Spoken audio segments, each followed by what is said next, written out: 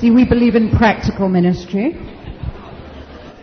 If you weren't here at the last session, we're doing a follow-on from the last session.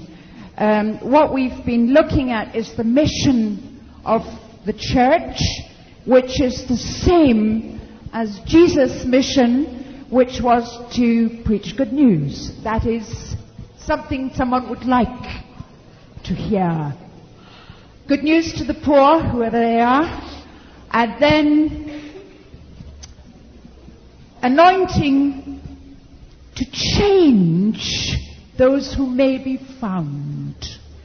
So we're talking about reaching people outside the church who are lost and poor, and those who are found who may be sitting somewhat uncomfortably inside the church, how we can pray for them to be set free and to see and to be healed in their hearts and their bodies. So today, right now, we're going to show how we may be involved in that, but just let's look at a few scriptures, because I was quite bossy in the last session and said I didn't want to do any more seminars if you didn't bring your Bibles. So now you know. Matthew, at the end of chapter 9, Jesus says in verse 35, he preached the good news of the kingdom, healing every disease and sickness. Verse 36, Matthew 9, when he saw the crowds, he had compassion on them, because they were harassed and helpless, like sheep without a shepherd. So what we have seen or talked about in the last session is that Jesus always used a combination of a heart that was moved with compassion and the power of God to change men's bodies and their hearts and lives. But he saw so many, and because there were so many, he actually couldn't touch them all. Because although he was the Son of God, he was also the Son of Man, which meant everyone he touched got healed, and everyone who touched him got healed. But he could only reach so many because he was the Son of Man at that time. So here, he sees that beyond those that he's touched, there are still more, and says to his disciples, the harvest is plentiful, but the workers are few. Ask the Lord of the harvest, therefore, to send out workers into his harvest field. When you have seen, and when I have seen, that there are still more beyond, he says, pray and send workers into the harvest. And in the next chapter 10, that's what happens. Having told his disciples to pray for workers into the harvest, he sends them. So watch out. You're not allowed to pray for workers in the harvest field unless you're ready to go yourself. He called his 12 disciples to him, Matthew 10, and he gave them authority to drive out evil spirits, to heal every disease and sickness. And if we look over at Luke, we'll have a similar passage in chapter 9. He called the 12 together, and he gave them power and authority to drive out demons and to cure sicknesses. He sent them out to preach the kingdom of God and to heal the sick. And again, after sending the 12 in chapter 9, in chapter 10, he appointed 72 more and gave them power and authority. What we're going to do in this session is to talk about the power of the Holy Spirit, to talk about authority, and how all of you can receive this and use this. Now, everywhere I go, I prefer, if I can, to take a team with me. I can't take teams to the USA because they won't let our people in because we've all got criminal records. And but all our people are under orders. And I say, wherever you go, you will prophesy. Now, this is not presumptuous of me, this is scriptural.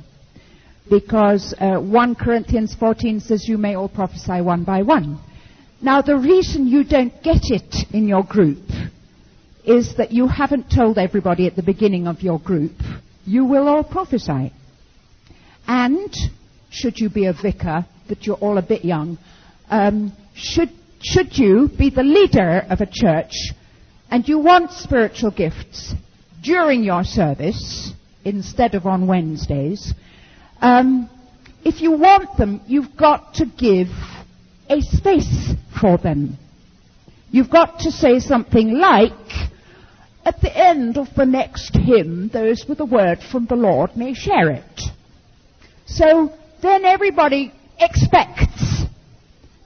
And you will, of course, have told them how they get words from the Lord, won't you?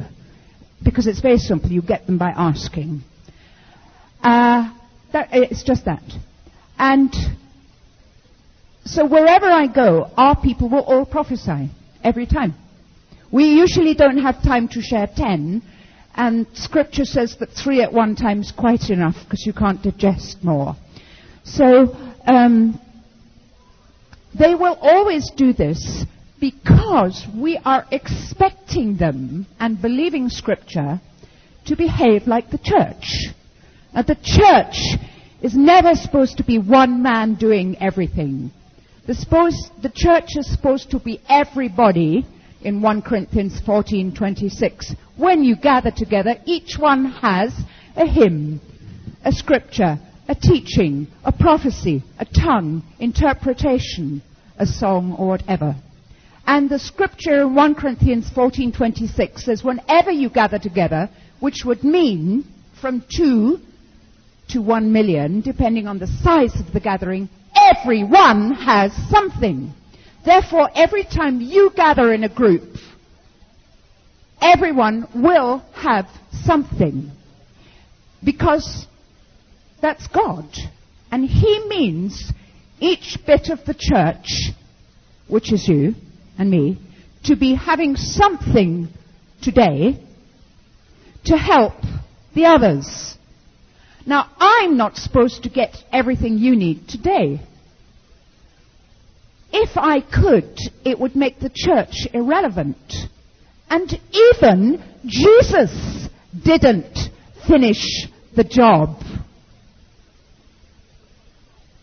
Do you realize how daring He was? He could get words for everyone, 10 out of 10. He always got them right. He healed everyone He touched. But He couldn't touch enough as a man. Therefore, with extraordinary courage, and I've never understood quite how He did it, He left it to that mouldy bunch. 11 and a bit of limping men who right up to the end were really more interested in who was number 1 and who was number 2. But He gave them power and He gave them authority, and He said, now you go and do what I've been doing. That's what it says in John 20:21. As the Father has sent me, so send I you. And He left 12, He left 72, He left 120, and now it's you and me. And that means every time we ever gather together, God will give everyone something to help everyone else. Now, the only reason you won't receive something is if you say, God, please can I have a day off? Or God, I'm angry with my girlfriend, so I'm not on today. The only reason you won't get something will be if you've decided you do not want to be used, because God always wants to use you, even if you're in a mess. He'll use the messed up ones. It's one way of clearing the mess, by the way. Because when I see how God touches other people's lives through mine, when I haven't worked out things in my own life, I can't be proud. Just say, God, you knew I was in a mess. You knew I hadn't cleared things up, and you still allowed me to touch people in your name. Oh, I don't know how you're so daring. But thank you. And I do want to put my life right, because I would prefer to walk in holiness, not presumption. So listen, will you, to some of the words that some of our team have got, and they'll have some more later. Are you translating, Debbie?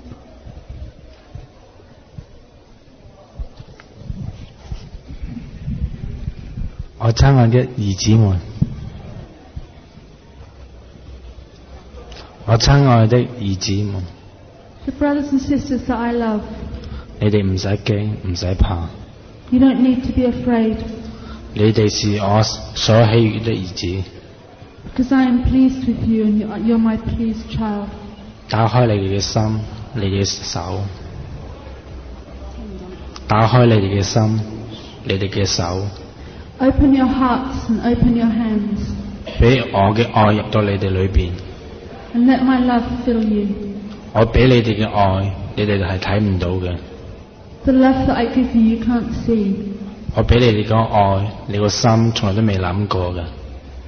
And the love I give you is more, your heart has never been able to imagine. 你哋唔使驚，俾我入去到你哋裏面當中。 So don't be afraid, and let my love come into your heart.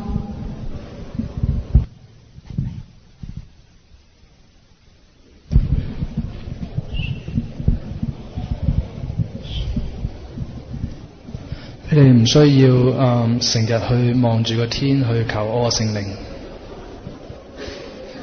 求我聖靈。 You don't need to keep looking to the sky and asking for my spirit, 就因為我個聖靈已經喺你嘅心裏邊。 because my spirit is already in your heart. 當你第一次求嘅時間，我已經喺你心裏邊， Because the first time you asked me to come, my spirit was in your heart. 所以唔需要再望住個天求我聖靈。 So you don't need to keep looking to the sky and asking for my spirit. 我個聖靈成日都會同你一齊做每一樣嘢。 Because my Holy Spirit will be with you every day and will work with you.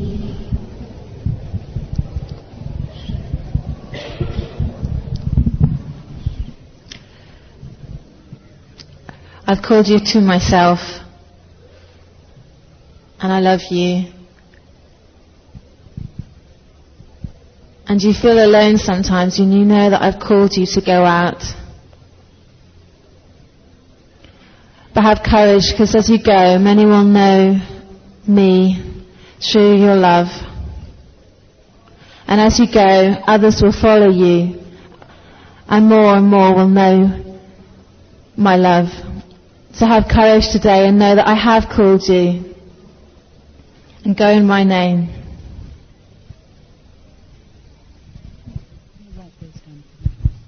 Okay, I want to clear up that second word about don't keep looking at heaven, and it would help if we looked at John 20.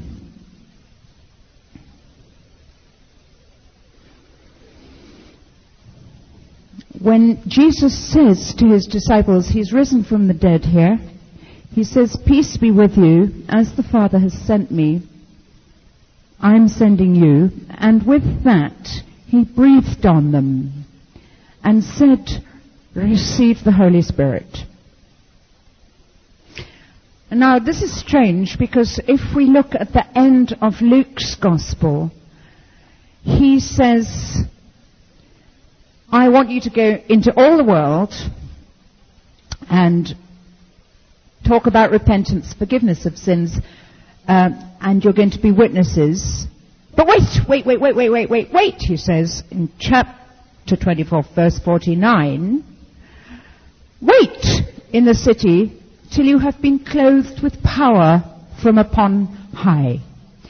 So I want to look at this, what's English, mountain, paradox. Yeah, we have on one hand received the Holy Spirit, and on the other, wait until the power of the Holy Spirit comes, or you have been clothed with power from upon high. And I hope that the way I'm going to explain this might clear up some of our misunderstandings about what goes on when we walk forward for ministry. Because I've prayed with hundreds of people who've said to me, I don't know if I received the power of the Holy Spirit. I fell down at a meeting. Was that it? No! What on earth would have happened to the church if when the disciples received the power of the Holy Spirit, they fell down? There wouldn't be a church. The power of the Holy Spirit is to walk. I'm not saying you can't fall down. And I'm not saying it's not a work of the Holy Spirit. It's just not the power of the Holy Spirit for service. It's whatever God is wanting to do in you at that time, and I don't know what that is. So when people fall down in meetings, I'm much more interested in what happens when they get up. Not if they had a nice time on the floor. So, I really don't mind you falling down as long as you don't try. And in Korea, every time we go to Korea, we have to hold them back because they try every time, as if it's a kind of mark of God touching you. It's not at all. It sometimes is for some people. But it doesn't mean to say he hasn't touched you if you haven't fallen down, and it's no great badge, is it? Sometimes the only way he can deal with things inside us is if we fall down and have a long think.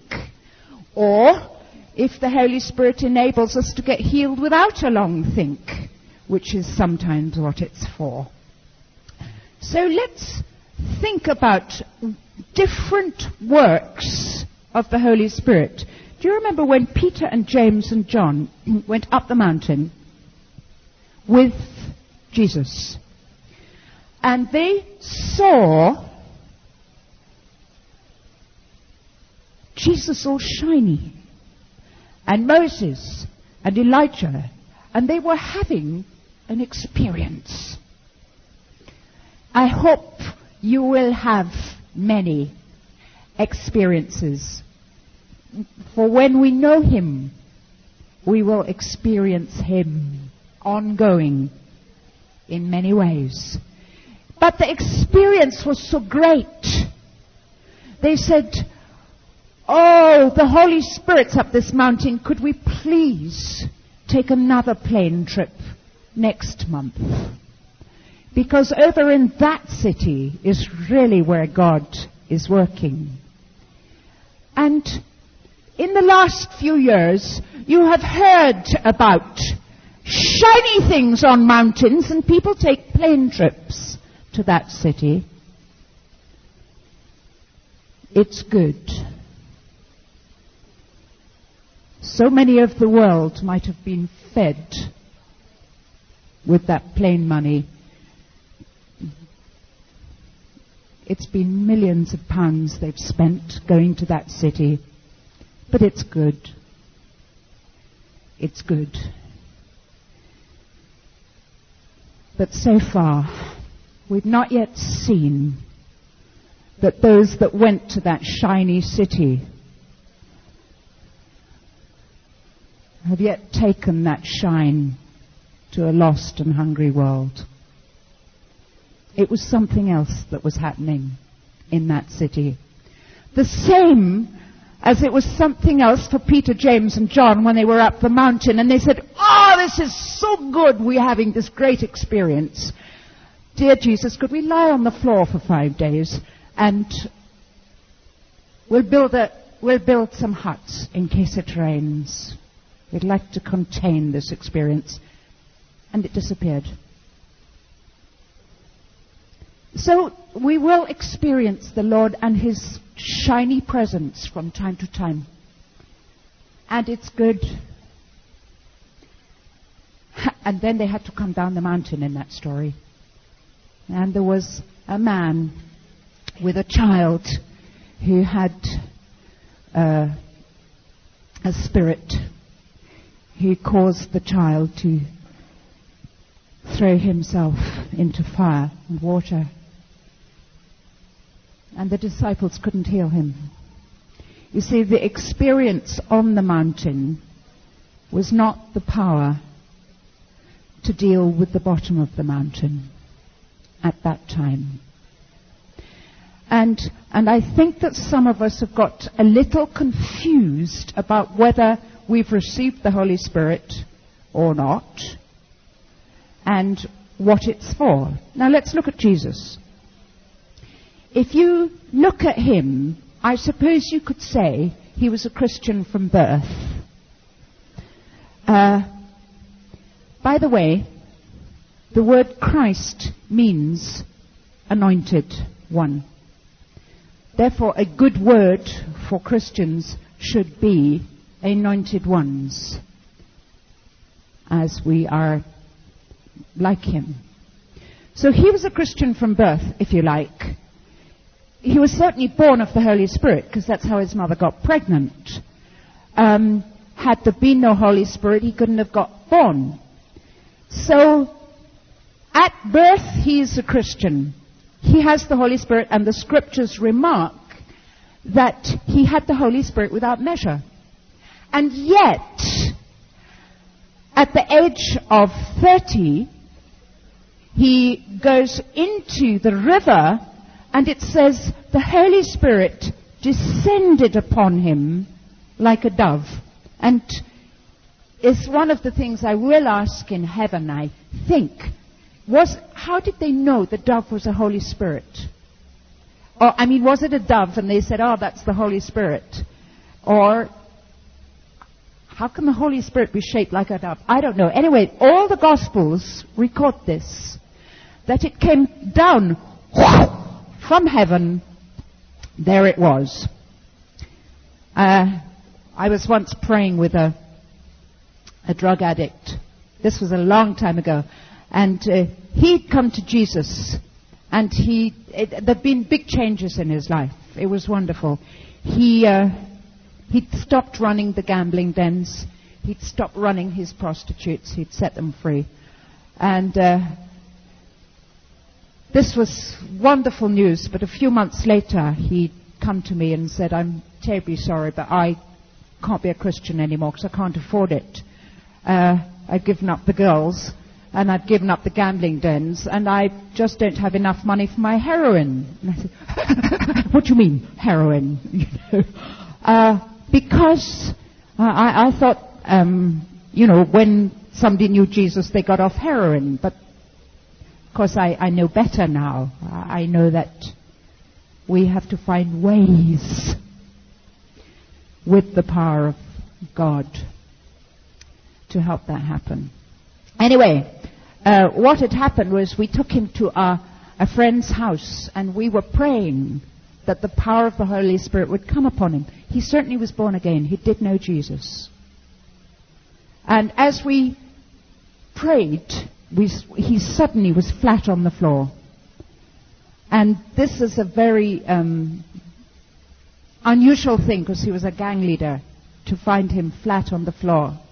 What had happened was that as we prayed for the power of the Holy Spirit, my friend's parrot escaped from the cage and circled over his head and landed on it, so he's been confused about doves to this day. But after this, he began to speak in a new language.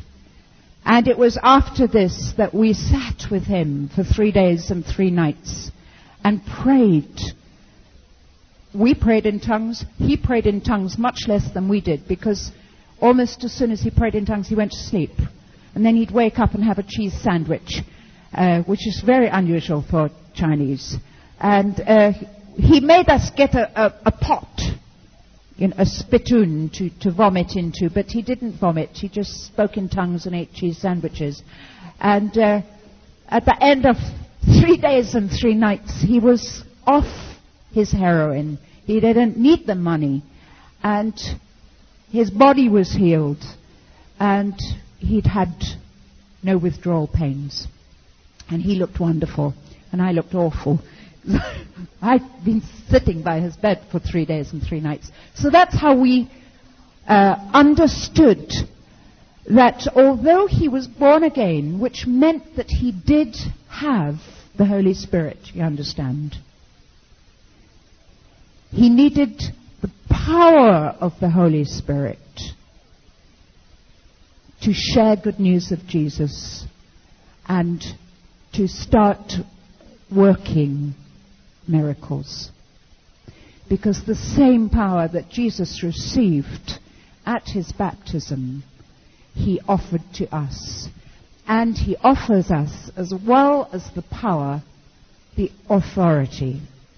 Now, I'll just give you a few more Bible verses to help you understand this. If you look at Acts 1:8, you'll see that Jesus says, "You will receive power when the Holy Spirit comes upon you, and you will be my witnesses." Okay, so we're talking here about power to do the works of God. And I would like to distinguish between 2 works of the Holy Spirit. They may not be that clear-cut, but we'll make a distinction. There's the inner working of the Holy Spirit, which draws us to Jesus and causes us to be born again. Okay? Now, if all of you who know Jesus will probably think back to the day you came to know him. And when you come to know him, you say, "On that day I believed Jesus." But some years later you say, "Before that day, he was drawing me." And we understand that something was going on before that day. I believe that the Holy Spirit works in us. And when we receive Jesus as our Savior and ask him to forgive our sins, he dwells in us. And the more we talk to Jesus, the more like him we get. And the more authority we get. Now, authority comes not from shouting, but from knowing. Okay? Now you know that. If you want to reach someone important, the best way of reaching an important person is by finding someone they trust. Who's got that person's ear? And therefore, if you know Jesus very well because you talk to him every day, when you come to pray for the sick, it doesn't give you more power, but it does give you more authority. Now, the inner working of the Holy Spirit was going on in Jesus from the age of conception up until 30. So he was coming to know his Father very well. And his Father said, "I'm really pleased with him." Long before he'd done anything. "This is my kid. I'm delighted in him. I'm really pleased in him." Hadn't done anything. But he knew him. So that's where Jesus' authority came from. Because he said, "Whatever the Father says, that's what I say." Say it, I don't. If the Father doesn't do it, I don't. So he had this close relationship with his Father. And if you have a close relationship with Jesus, what should happen is you grow fruit, which is in Galatians 5. Now, sometimes people confuse gifts with fruit. They're quite different. You get patience, love, joy, long-suffering. You get fruit. Now, you don't need to pray for fruit. Dear God, give me patience. No, you don't. You just need to know Him.